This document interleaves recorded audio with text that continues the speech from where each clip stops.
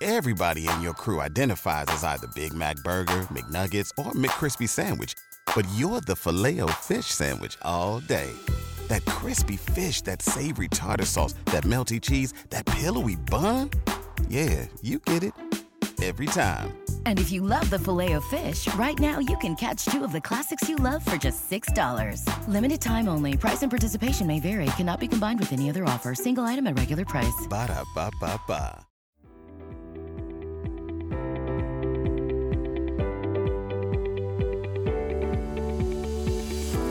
Hello, everyone. Today I'm chatting with Dr. Playforth.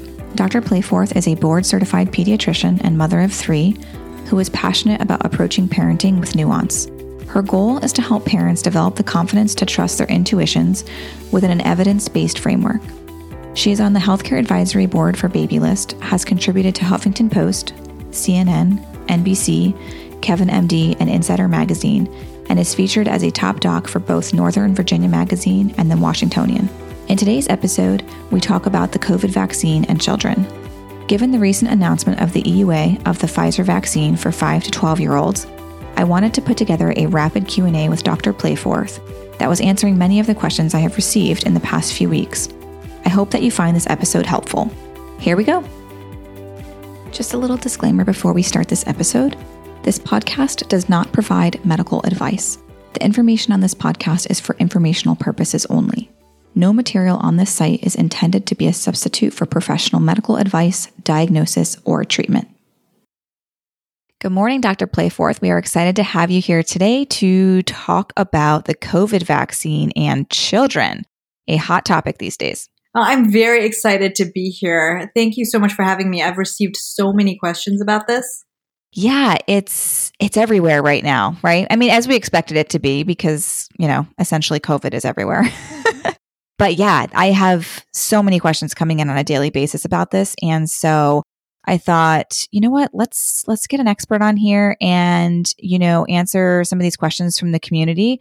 And I know that these are questions that so many different people have. And I hope this is helpful for everybody. So what we'll do is kind of just this rapid fire Q&A session. And at the end, I just ask you a couple little random questions that are totally off topic, and then we'll conclude. Let's just start with the actual research that we have that supports the COVID vaccine in children. How was it conducted and what were the results? I think that's a good place to start. So pediatric trials that were done were randomized control trials for the age group age 5 to 11. And the dose that they used for this group was a third of the adult dose, 10 micrograms. That's because in the early phase trials, they found that that was the smallest dose that resulted in the fewest side effects, but still generated that robust immune response that was similar to the response that was achieved at higher doses. And then in the next part of the trial, they had about 2,200 children aged 5 to 11 who were randomly assigned to receive either a 10 microgram dose of the vaccine, which was about 2/3 of the participants, or a placebo. And all were given 2 doses 3 weeks apart, similar to grown-ups. And one of the big differences, I think, that's not always clear between the pediatric and adult trials was in the way that they measured outcomes. In adults, they were looking at rates of severe illness, hospitalization, death. But in kids, these outcomes are so rare, which is good, that they actually had to look at a proxy, which was antibody levels, which is a reasonable proxy to look at, right? Because the antibody levels are indicative of an immune response. And what they found was that the immune response was comparable to that of young adults aged 16 to 25. They did also look at efficacy data in terms of actual symptomatic infection.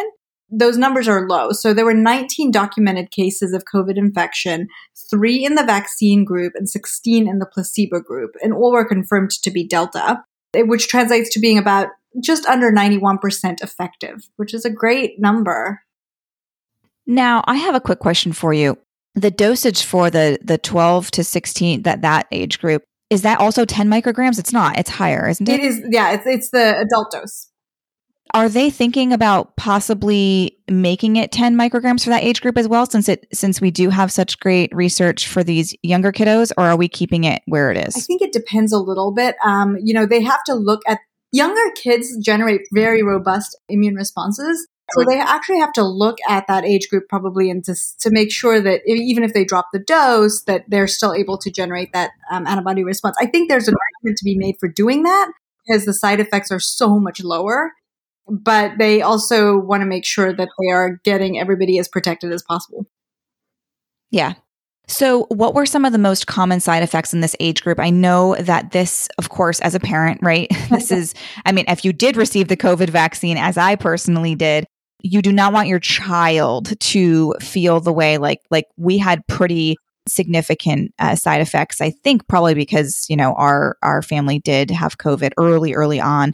And the second dose for me was put me right on my butt in bed for 2 days. So what was the outcome of that during this study? Yes, I agree. I actually got the Johnson & Johnson vaccine when I was pregnant. And, I think the side effects from that were probably not as bad, but I definitely was laid up for a day or two there and, nauseated, just feeling kind of crummy. The good news is with the pediatric population with this dose, the side effects, were similar to the ones experienced by adults, but not as severe. So there were some local reactions such as pain at the injection site, swelling, redness, and then some kids ended up with more of a systemic reaction such as fatigue, headaches, body aches, all lasting, no more than maybe a couple days. But interestingly, fever, which is a side effect that we have seen with the adult population, was not as common in the young kids. Mm-hmm. There weren't really any severe adverse effects. And the way that these trials have to report adverse effects is that anything that happens needs to be included. So, there were 3 adverse events in the vaccine group, but one of them was a fracture, which obviously isn't a result of the vaccine, but they just had to kind of report it. Yeah, I had seen that. So let's talk about the sample size. I know that this is a very common topic in those that do not, wish to vaccinate kids. And they use this a lot, by saying, that the sample size was, quote, too small. What do you think about the sample size? Yeah, this has come up a few times in my DMs too. And I think it may be partly because not that many people are aware that pediatric trials for medications and vaccines that follow adult trials are often smaller in number. This is not atypical. In the adult trials, there were more than 21,000 participants in each group, those who received the vaccine and those who received placebo. In the 12 to 15-year age group, there were about 1,100. And then in this younger age group, it was smaller than the adult group, for sure. Mm-hmm. It is true that the small sample size means that we are perhaps less likely to pick up a very rare side effect. But you have to look at it in the context of how many of these vaccines have been given out. More than 5 billion doses of this vaccine have been given out worldwide. And what we know so far is reassuring. I'm not ruling out that we might see a surprising or a rare side effect, but I think it's quite unlikely. And certainly the risks of that don't outweigh the benefits of preventing a vaccine-preventable illness from my perspective. So let's dive into that question then. Because of course, this is another one of the big questions I feel like that are out there.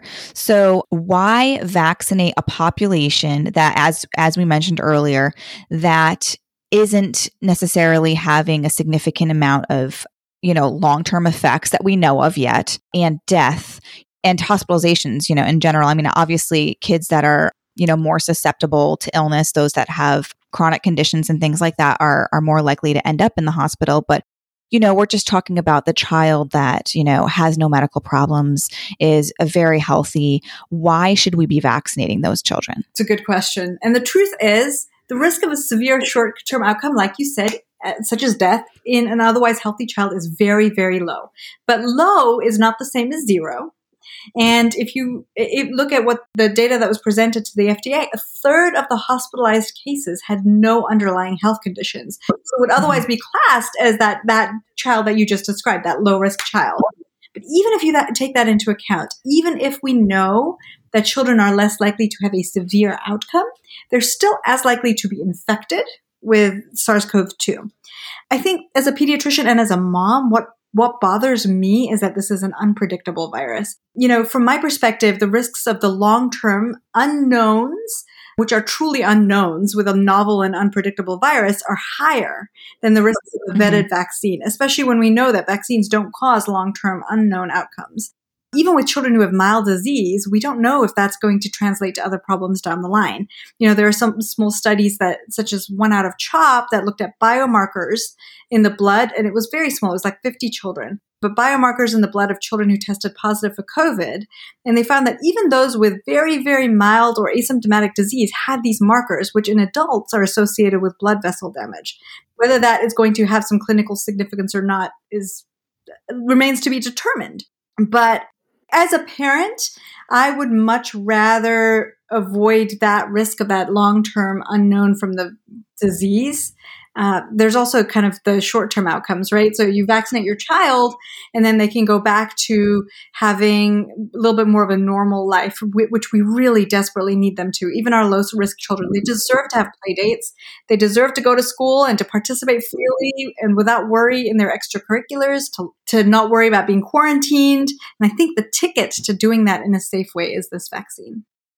Yeah. All those points are great. And, I will also bring up randomly right before we hopped on this podcast, I briefly didn't get to read the whole thing yet, but I had signed up for a newsletter from, her name is Caitlin Jetelina, and she is an epidemiologist. I don't know if you've heard her. Yeah. So she has this awesome newsletter and it's called Your Local Epidemiologist. And she's just had great information from the start of COVID. And she had a newsletter this morning that talks about vaccinating for population level benefit.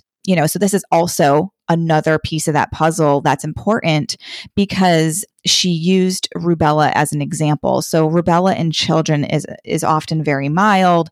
Many children won't even experience any symptoms, but it can be very, very dangerous for, say pregnant people or their developing baby. So in that particular case, we do and have in the past been vaccinating for a population level benefit overall. And I think that can be said for COVID as well. There are, obviously we know that elderly are more at risk and things like that. But as we've mentioned, you can be essentially a completely healthy person. And I've seen many cases, in the emergency room, and my husband as well, where, it's a 30-year-old, it's a 20-year-old, and they do get admitted and they do go to the ICU and they are very sick and sometimes they do die. Yes, it's more rare, but you don't know if that person is going to be you or somebody you know. So I just wanted to add that in there. Pertussis is another example. Most older kids who get pertussis have a cough, and yes, they cough for a very long time, and they don't necessarily have a severe outcome unless they have underlying health issues. But a young infant that gets pertussis is going to have potentially a very severe outcome. We cocoon those little ones with people who have been vaccinated to kind of protect them, which is I think what you're thinking about a little. Exactly. All of this talk right now reminds me of another question that I frequently get, and I'm sure you do too, which is considering the smaller sample size in this age range, people are concerned about myocarditis, considering that the older, teen population, we didn't see many of, I say many of these cases, there aren't many, but, the few cases that we did see weren't seen until a little bit later on when we were vaccinating more people. So I completely understand this thought process that people have, and it's a very good question. Should we be concerned of that popping up in this younger population? And what do you think about that? The TLDR of it is potentially. But the way I think about it, so if you, in the general population, myocarditis is thankfully very, very rare. This is sort of pre-COVID. Even when it occurs, it tends to be on the mild side. As a pediatrician, I have seen severe myocarditis only once. And it was caused actually by Coxsackie virus, which is the virus that causes hand, foot, and mouth, right? And the severity for that child was likely compounded by other factors like dehydration. Most lay people have never even heard of myocarditis before the pandemic. And then over the past 6 months, like you said, it's received a lot more press as a rare side effect of mRNA COVID vaccines, notably in younger males between the ages of about 12 to 30 years. People hear or read the phrase inflammation of the heart, and that's alarming. What I think many media articles fail to emphasize is that the typically mild course of illness that these post-vaccinated myocarditis cases have, most kids improve with rest, fluids, and some anti-inflammatory medications. And even those who end up in the hospital, recover without much incident. Now, if you look at the pediatric population more specifically, there have been about 40 case reports of myocarditis for every million vaccines administered in the 12 to 15 age group. And of the cases that required hospitalization across the age groups, by the time the FDA report was submitted, I think only four cases, and I think they were like almost 800 cases initially, but only 4 cases remained in the ICU. When you think about myocarditis, the way to think about it is not just, myocarditis as a result of the vaccination. You have to compare it to myocarditis as a result of the virus. There was one report from September where they found that the risk of myocarditis is almost 16 times higher for patients with COVID. Compared to those without, and 37 times higher in children with COVID under 16 years. So if you're comparing apples to apples here and you want to look at myocarditis in the two relative populations, then the risk of myocarditis is higher from infection.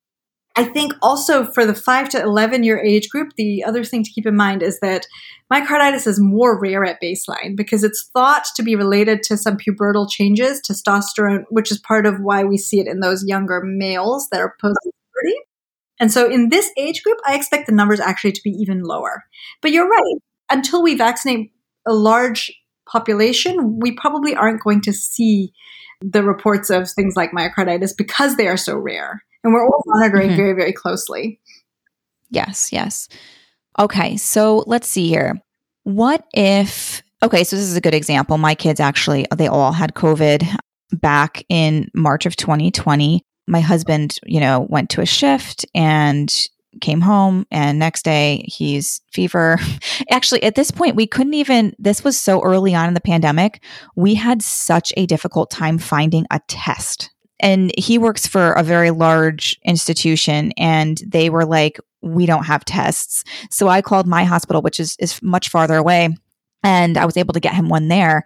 And lo and behold, it was positive. He was actually the first one in our area to have a positive test, of course, right? And I'm like 22 weeks pregnant. But our kids, about 4 days later, all came down with a fever and, symptoms for about 48 hours. We obviously didn't get them tested because it was nearly impossible, but, I'm fairly certain it was COVID because they weren't going anywhere necessarily because we were kind of in that like half lockdown mode already. And then lo and behold, they were all sick during that time. And then a year passes by. This past Easter, my middle daughter, she was exposed at school, and, we were going to go to Easter because everybody was vaccinated except for the children, and we were going to do everything outside. And we were like, you know what, let's just get her tested because she was exposed a week ago. Let's make sure.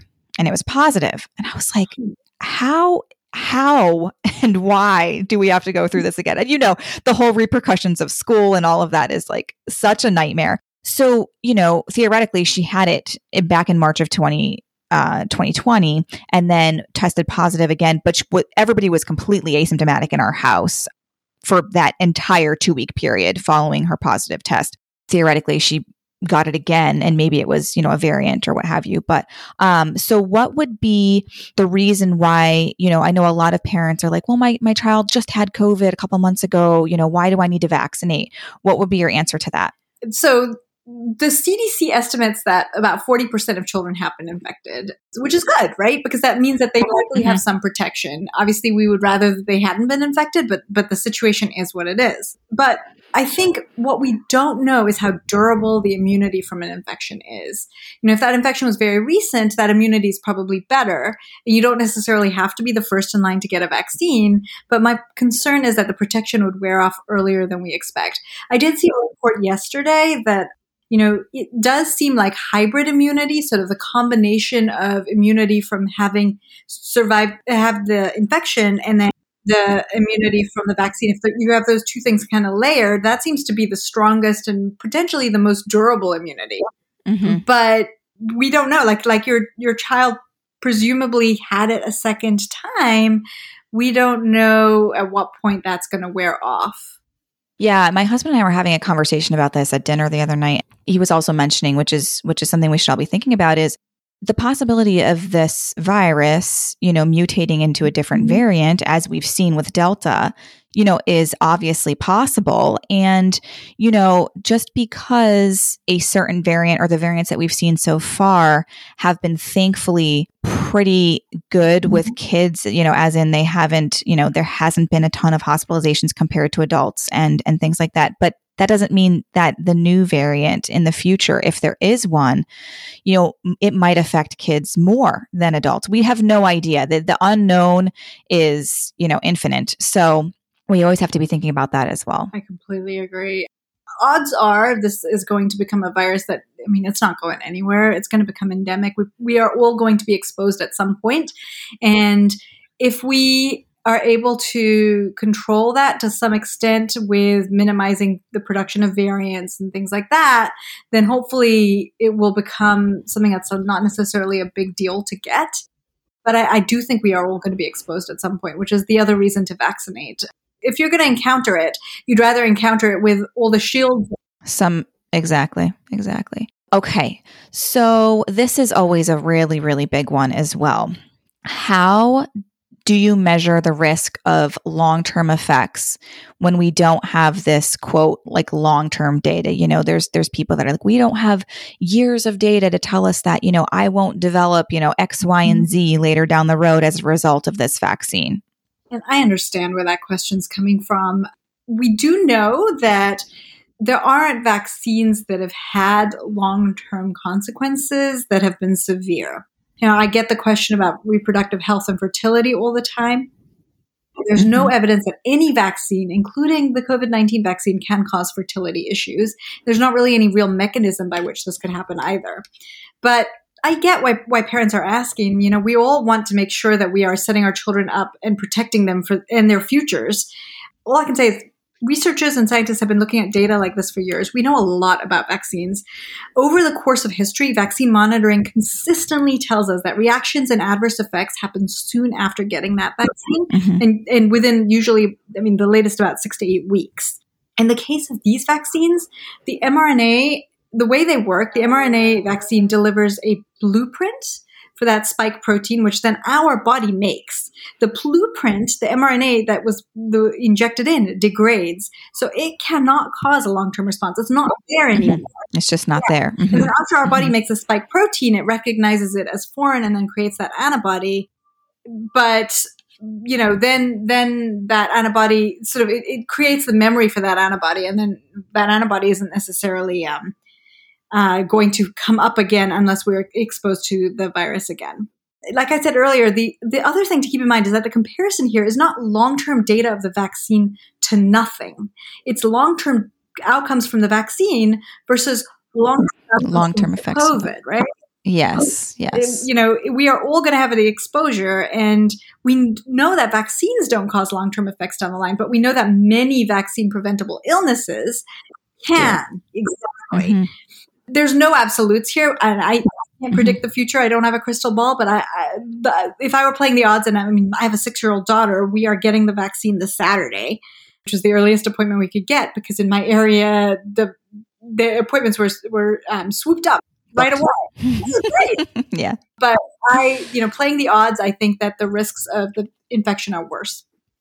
As we've seen with, many infected adults who have had, even just my husband, just seeing him, kind of battling through the 2 weeks of being infected was eye-opening. And then, even like he's a runner, and six months to a year later, he's still his heart rate was shooting up, during workouts, and he just didn't have the lung capacity that he had previously. And he still, to this day, doesn't have his full taste and smell back. Really? So, yeah, it's he can taste food, but it's like it has to be rather strong. It's if it's something that doesn't have a really significant smell or taste, he won't really be able to figure it out.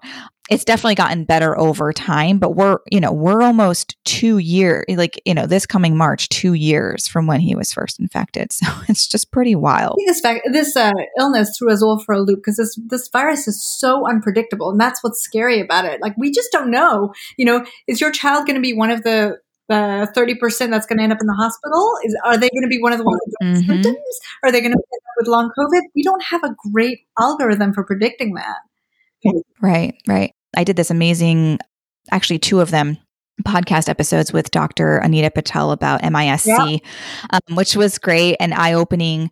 And although that is also very rare, again, we have absolutely no idea who it will affect. I mean, I have a friend that I had in high school, haven't talked to her in a long time, but I had found out through the grapevine that her son was admitted for quite a long time with MIS-C, no underlying issues. It doesn't discriminate. And you never know if it's going to be your child. I mean, I can't begin to tell you when my kids were sick. I mean, I have never been more terrified in my life, especially back in March of 2020 when we had absolutely no information. It was very, very scary. And I would have begged to have had a vaccine available at that time. I mean, it's just so unpredictable. I agree. Since the start of the pandemic, almost 2 million kids have been in that 5 to 11 age range have been infected. Like 8,300 of them have been hospitalized and more than 5,000 have developed MIS-C. And that's scary to think about. I grew up in Malawi in Central Africa, and we didn't have, huge access to vaccines. And I remember, I saw people who'd had polio as children. My dad was a doctor there. I helped him in his clinic. And I saw kids or adults who had polio as kids just because they didn't have access to those vaccines. And I know that people there would have killed for access to the vaccines that we take for granted here. And they don't necessarily have access to even this vaccine, but I would love to get it. Oh, that's a really good example of just how incredible it is right now with vaccine access, and who knows how long it will be before the entire world, does have access. And we are I think people forget how incredibly grateful we are and blessed to be able to have access to these amazing medical advances when so many people don't have access. I think it's sort of a hallmark of pediatrics. We're lucky that pediatrics here, we have such excellent preventive care and medical advancements that the vast majority of childhood illnesses are treatable and not fatal. But part of that is because we take any childhood death seriously. Any child that dies from a vaccine preventable illness anywhere, but especially in this country where we have easy access to those vaccines, that's one child too many. Yeah, exactly. Judy was boring. Hello. Then Judy discovered ChumbaCasino.com. It's my little escape. Now Judy's the life of the party. Oh, baby, mama's bringing home the bacon. Whoa, take it easy, Judy. The Chumba life is for everybody. So go to ChumbaCasino.com and play over 100 casino-style games. Join today and play for free for your chance to redeem some serious prizes. ChumbaCasino.com. No purchase necessary. Void where prohibited by law. 18 plus terms and conditions apply. See website for details. All right, let's focus on a couple of the questions. Okay, how about this one? What's the timeline looking like for the younger age groups, like the 2 to 4 and, 0 to 2 age ranges? So I have a sense, but obviously, it's a little bit unclear. The most recent information I've heard is that they're planning to have some data for that 2 to 5-year-old cohort by the end of the year.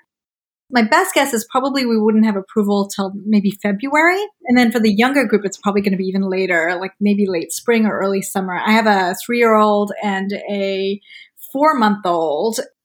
And so I'm very eager, as I'm sure many of your listeners are, to move on with this now. With life. Yes. Oh my gosh. So obviously it's flu vaccine season, and many people were asking, is it safe to receive both the flu vaccine and the COVID vaccine at the same time, or do you suggest staggering them a bit? I've gotten this question a lot, and truly it just depends on your comfort level. They can be given together. I wouldn't have any qualms about giving them together for my own kids. We've already had our flu vaccines, but the way I see it, the more times you go into a healthcare facility, the more likely you are to have an exposure, and not necessarily just a COVID or flu, but there's a lot of other viruses going around too. But if you're not comfortable, I think it's fine to take it a step at a time and move at your comfort level. I did find, I was reading about this just this week, and there's one randomized controlled trial that looked at side effects and immune responses in England in adults who received the Pfizer in one arm and then either flu or placebo in the other. It looks like there wasn't really any real difference in terms of side effects or immune responses.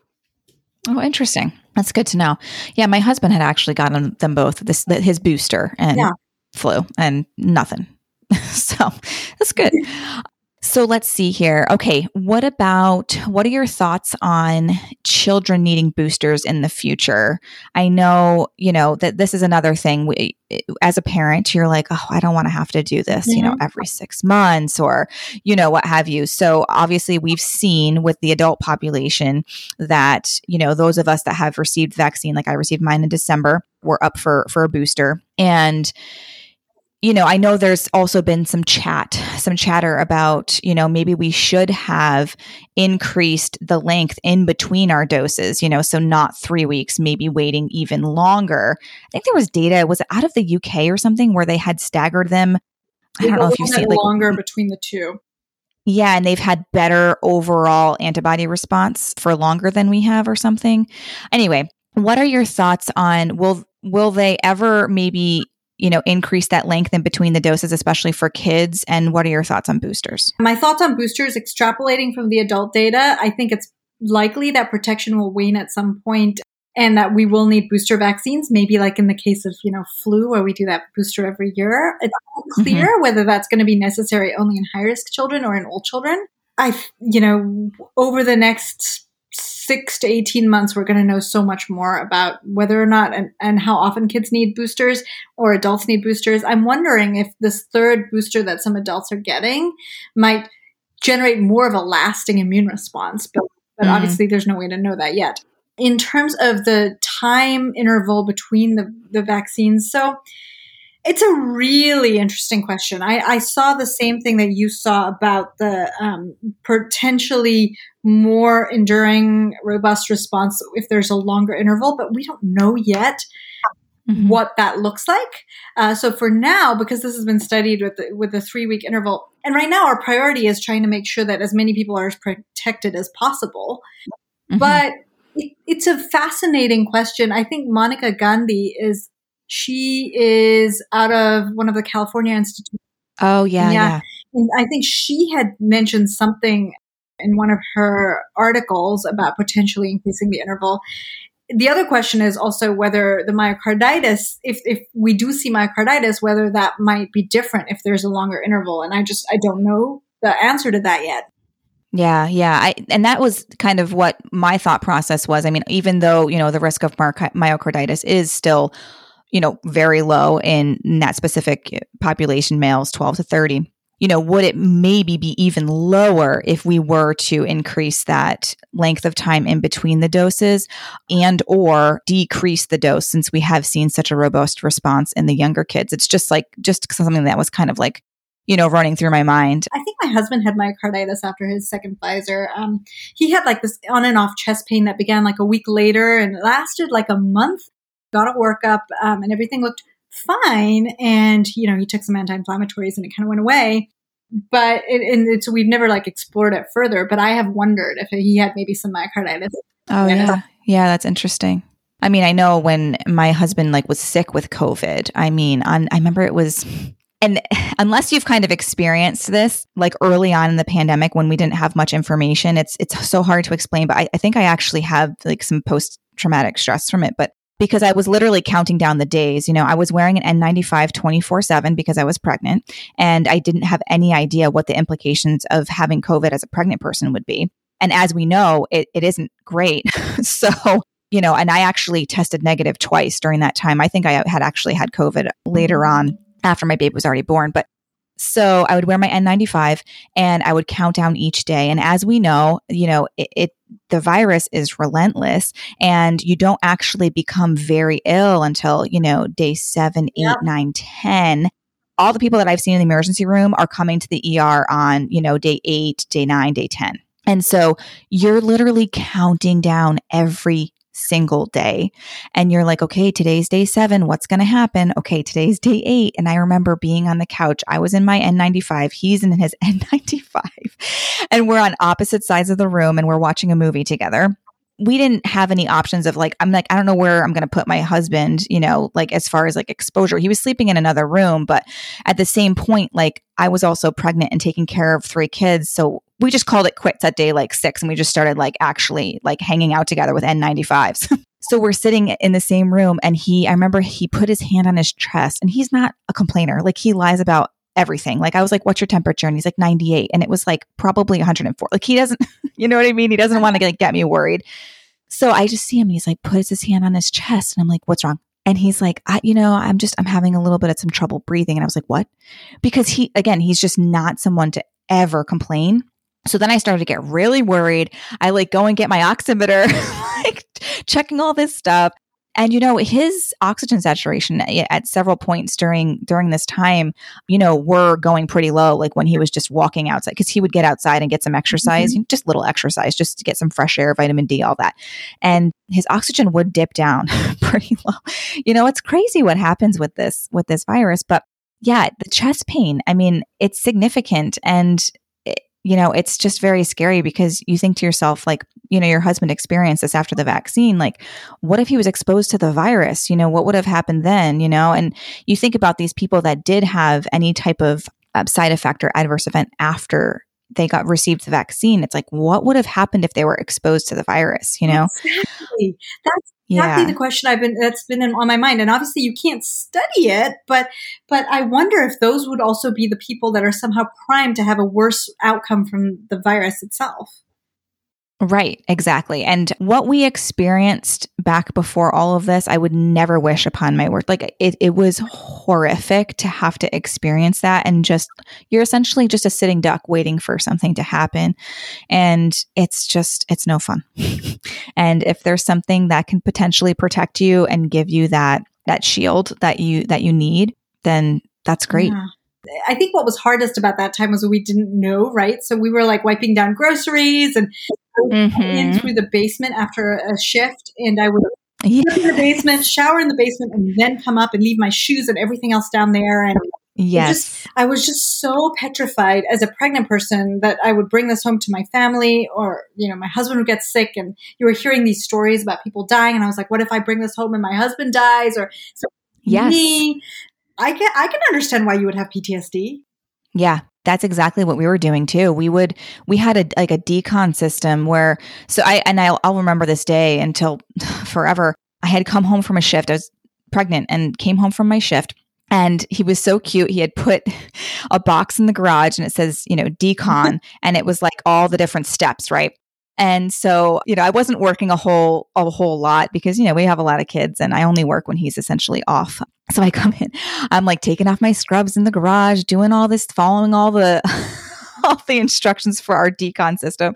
And I come in, and this was like when he had this, I call it the sick hoodie. And it was, you know, he had his hood on, he zipped all the way up, and he's like walking through the kitchen. I said, what are you doing? And he's like, oh, you know, I'm just a little cold. I was like, you're sick. Yeah. You're sick, aren't you? And that's when he had COVID. But I was like, and I won't ever forget that, because we were doing the same thing. Just, we were undressing in the garage. We have an outdoor shower. It was cold outside. Okay. Like it was freezing. You know, this is like spring here in New England. It's cold, and we're taking outdoor showers and coming in after that. And we just didn't know. Yeah. And like we would get groceries and we would get mail and be wiping it down. Oh my gosh. It's so crazy to look back at that time, right? And you're just like, oh my gosh, wow. We're so lucky that we have the information we do, but there is still that element of just, what if?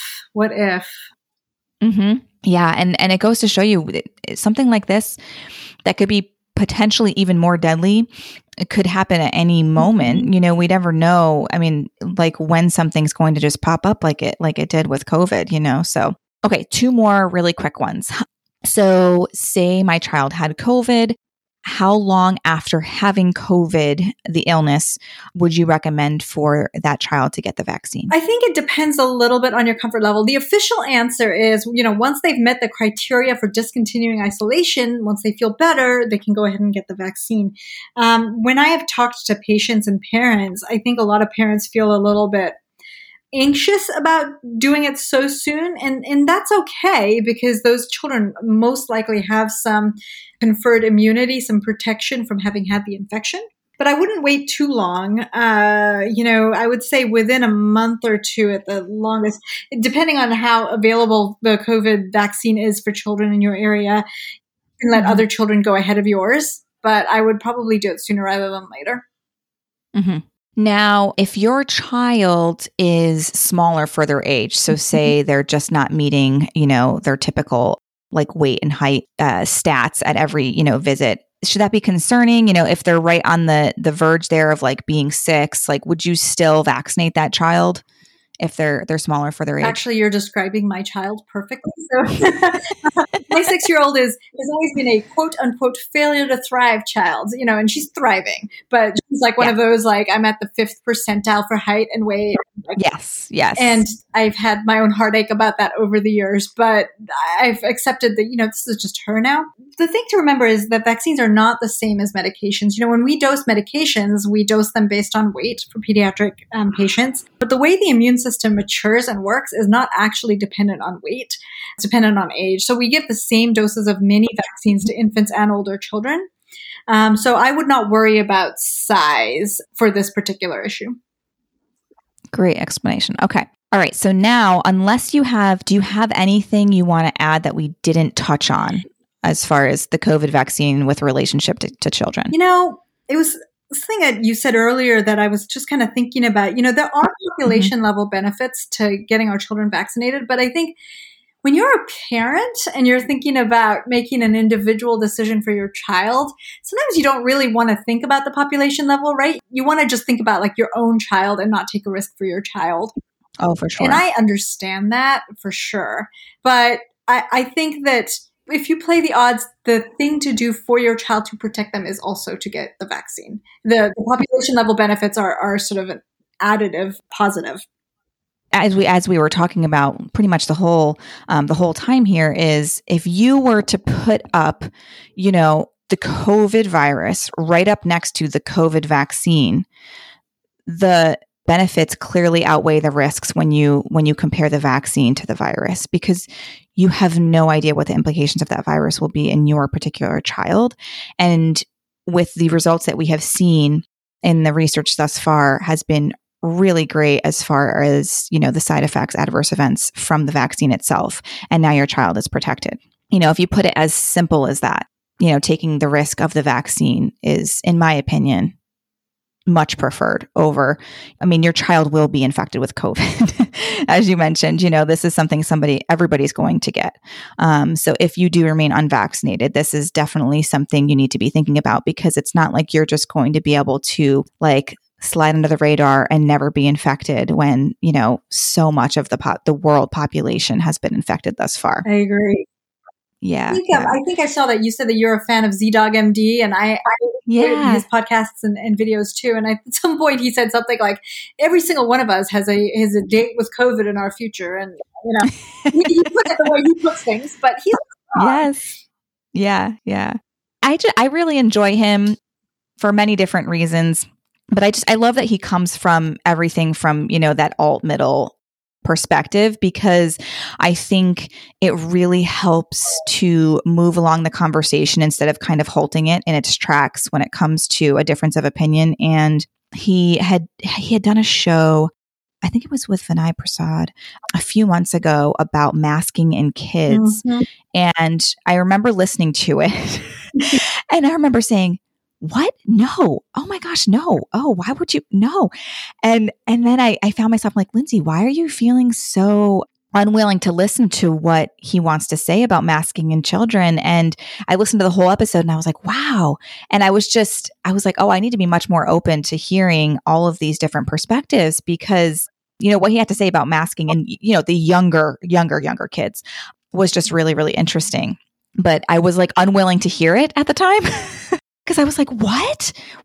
And I mean, it makes sense, you know, that they haven't done the randomized controlled studies. Like you said, they probably won't. But also, though, I mean, my kids have like, I don't even think they've ever really cared about the mask, to be completely honest with you. And now I do think that there are some children that either have, you know, a speech impairment or hearing impairment that could benefit greatly from not using these masks anymore, because, you know, that's like quite impossible to learn how to speak properly if you have, you know, a hearing condition or, you know, a speech impediment or whatever. But for the most part, most kids are like, I don't care.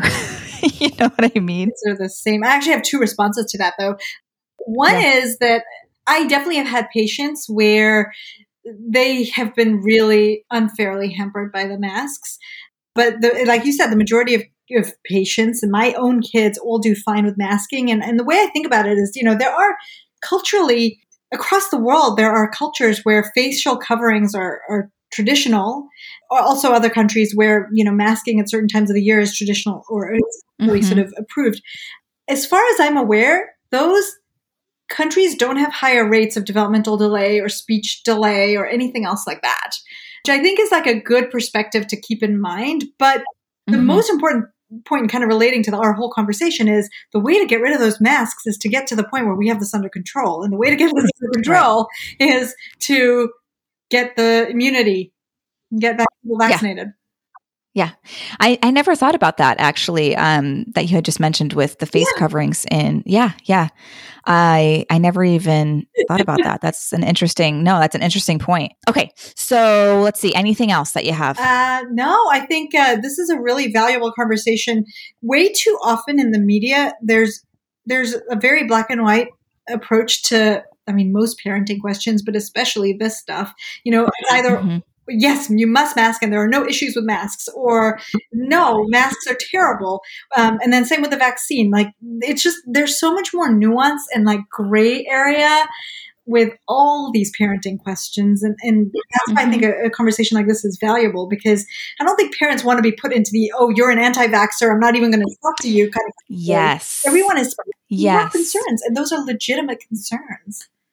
Yeah, I love that you brought that up, because there are so many moms who will reach out to me and, you know, they always start off with, I swear I'm not anti-vaccine, but I just have questions. And listen, there is absolutely nothing wrong with being hesitant about this and, you know, looking deeper and talking with, you know, your pediatrician and your primary care and all, you know, all the people that are within your medical wheelhouse, and just saying, I really want to understand the risks and benefits for my children. I mean, these are your children. Everybody wants what's best for their kids. Everybody, even the people that choose not to vaccinate their kids, they truly believe they are doing what they think is best for their children. Like, as a mom, I truly believe that. Like, we are all just trying to do what's best.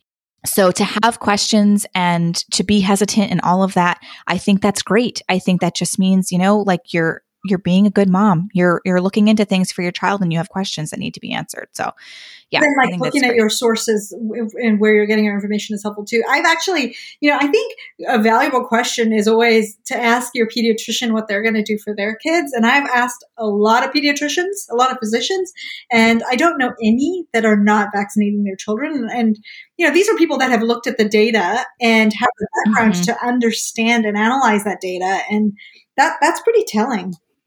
Yeah. Yeah. And I'll say the same from, you know, the emergency medicine perspective. I haven't met or talked to anybody who is not vaccinating their kids.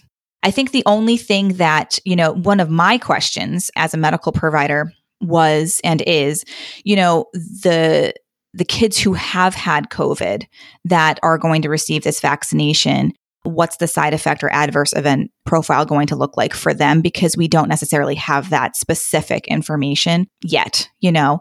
Now, again, I don't think that it means that we're going to have this really severe adverse event.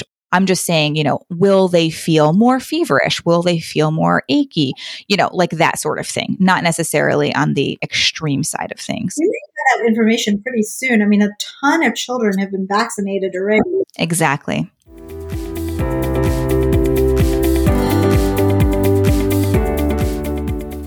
Yeah, so this was great. Okay, so now I'm going to ask you 2 questions that don't have anything to do with what we were chatting about.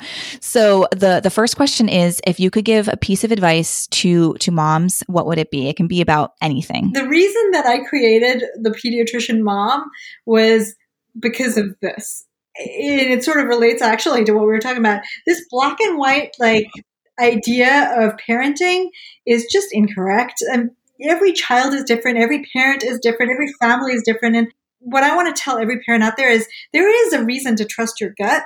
You want to do that within an evidence-based framework, and you want to have resources that you can trust and rely on. But there's no single right answer for the majority of parenting questions. It's all full of nuance, and it's okay to not necessarily go by the book. Obviously, you want to do things that are safe, but baby-led weaning versus purees, or, there's so many things like that where there's no single right answer, and that's okay. Yes. Yeah, I like that a lot. Okay, second question is, if you could make one dinner for your family that is quick, easy, and that everybody will eat, what would it be? I would have said pizza, but I have a kid that doesn't like pizza, which boggles my mind. So it's pasta in our house. Oh, that's wild. No, even just plain old cheap cheese pizza? Nothing? She doesn't like the tomato sauce.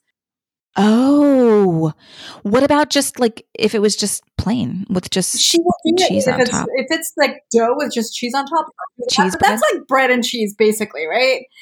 Yeah. Sandwich. Grilled cheese. Well, she doesn't like grilled cheese either. Oh my gosh, that's hysterical. Is she one of those that's just super picky? She's gotten better. So she's 6 now. She's gotten better, but she likes deconstructed meals. So, with pasta, because my other kid doesn't mind sauce and spice and things like that, but she wants, everything separate, and pasta allows you to do that. This just came up in my last podcast, and we were talking about meals, and we were talking about how when you don't know what to make and you just need it to be quick and you want everybody to eat, just deconstruct it. And when the kids are able to have it all separated and put it together if they want to, or add what they want to, it's just overall always a better outcome. And it keeps everybody, which means that you do not have that headache. Right. Exactly. Like a deconstructed fajita or burrito bowl or something is always great, because they can just pick and choose what they want. Okay, awesome. So thank you so much for taking the time out of your day. I really appreciate this. And I know it will be helpful for so many.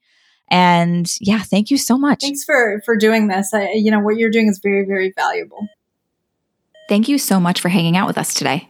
All resources mentioned in this episode can be found in the show notes on lindsayandco.com. To continue these important conversations, head over to Motherhood Meets Medicine on Instagram. Let me know what you learned from this episode and who you would love to hear from next. I always love getting feedback from you. If you're finding value in this podcast, please rate, review, subscribe, and share with a friend. This will help us to reach even more women from around the world. I'll catch you next week. Until then, don't forget to find some time to unplug, unwind, and have a little fun.